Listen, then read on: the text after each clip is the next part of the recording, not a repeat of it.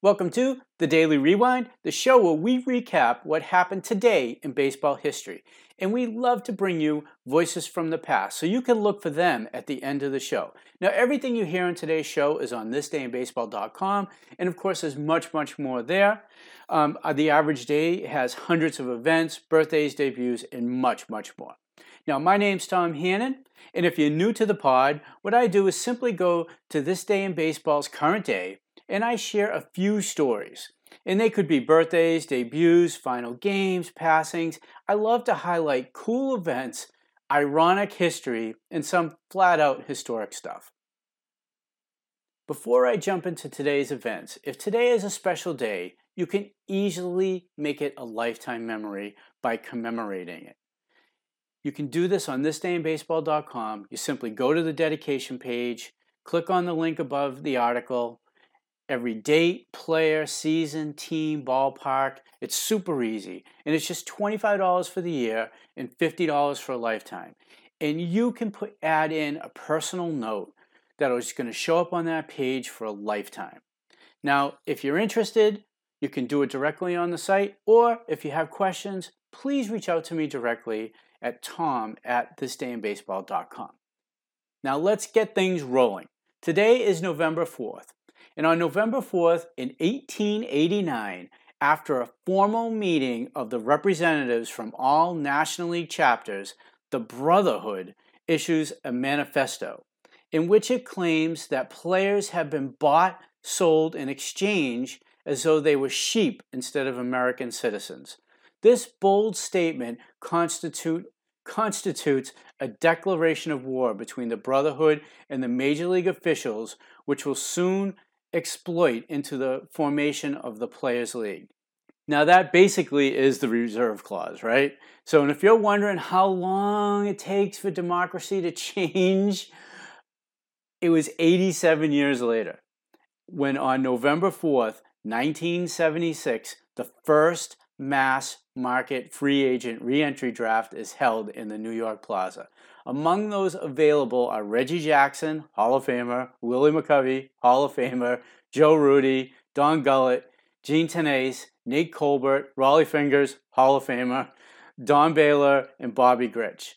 Now, McCovey and Colbert are the only two players not selected, but McCovey will catch back on with the Giants in spring training and have a banner year at his old position. Jackson, of course, is going to go on to star for the New York Yankees and win 2 world championships. Fingers will have several excellent seasons for the Padres and Brewers, including winning an MVP and Cy Young in both leagues. And of course, Baylor will go on to win the MVP award in '79. And it just goes to show you how long it took for this to actually happen. It's amazing when you think of baseball history, how long the reserve clause actually lasted and was defended in Supreme Court. And they were able to keep it in place for a very long time. Today's player of the day, he was born on November 4th, 1887. One of the greatest pitchers of the dead ball era, Grover Cleveland Pete Alexander. He rivaled Walter Johnson as baseball's premier hurler throughout the second decade of the 20th century. As Christy Mathewson's period of dominance began to draw to a close during the first few years of the decade, Alexander established himself as the National League's preeminent pitcher, winning a rookie record 28 games for the Phillies in 1911. He followed that up with win totals of 19, 22, and 27 the next 3 seasons, before beginning arguably the most dominant 3-year stretch turned out by any pitcher in baseball history. Alexander compiled a record of 94 and 35 between 1915 and 1917, winning more than 30 games each season, while also capturing the pitcher's version of the Triple Crown twice. His performance in 1916 ranks among the greatest single-season efforts ever. In addition to compiling a record of 33 and 12, and also leading the league with a 1.55 ERA. Now imagine in today's baseball, 38 complete games, 388 innings pitched. I mean, you're lucky to have 3 starters on a team who do that now, and 167 strikeouts.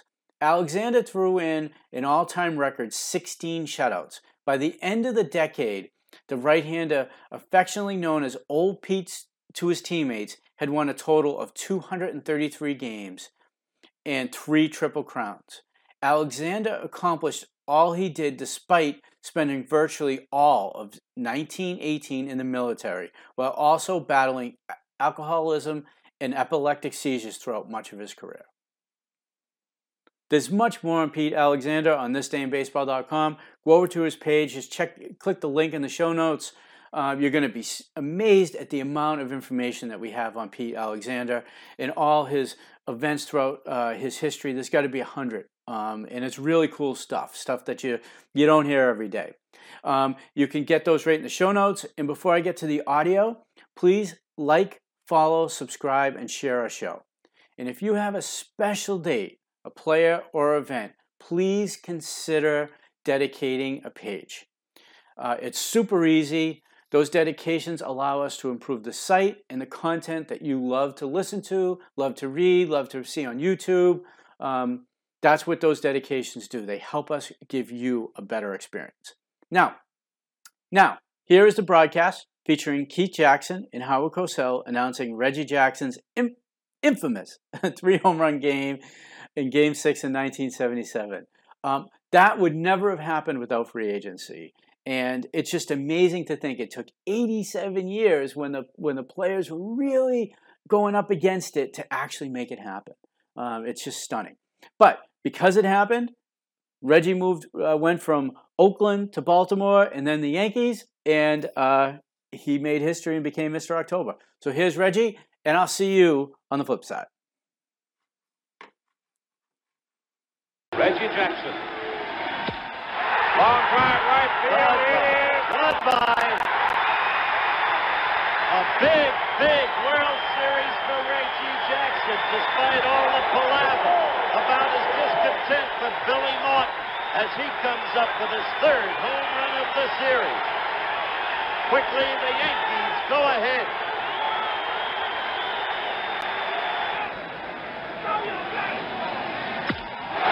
Hard shot right field. It's gone. Oh, what a World Series for Reggie Jackson.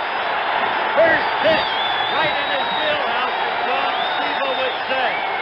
Reggie Jackson now well on his way to becoming the most valuable player in the 1977 World Series if the Yankees go on to win. Reggie Jackson has seen 2 pitches in the strike zone tonight, 2, and he's hit them both in the seats.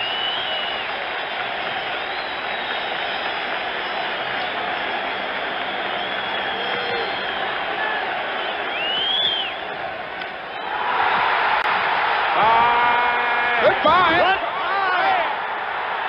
Oh, what a blow. What a way to top it off.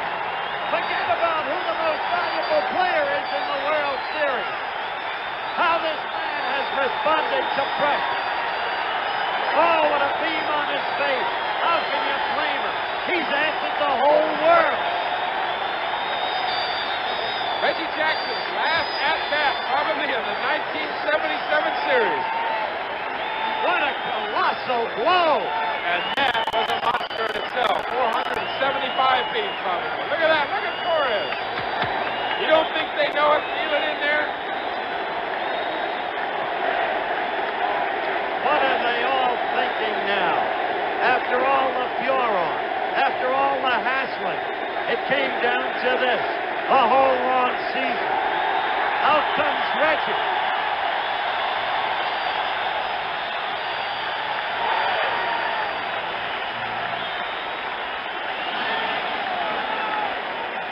The only other man that's done that in the World Series, he did it twice, Babe Ruth. That's pretty splendid company to be in. But Reggie, the candy bar was not named after the Babe. Look at it again. Look at turn on this pitch. Knuckleball or no knuckleball. It was what Reggie wanted. He got great extension out of his arms. Look at him. Stand there and look at him. He knew it was gone. A monstrous blow. High above the 417-foot mark. Deep into the empty area without spectators. Measure it 450 to 475. There's a sense of release in that man now. Fulfillment is written in his face. Well, we just told you, only one other man had done it.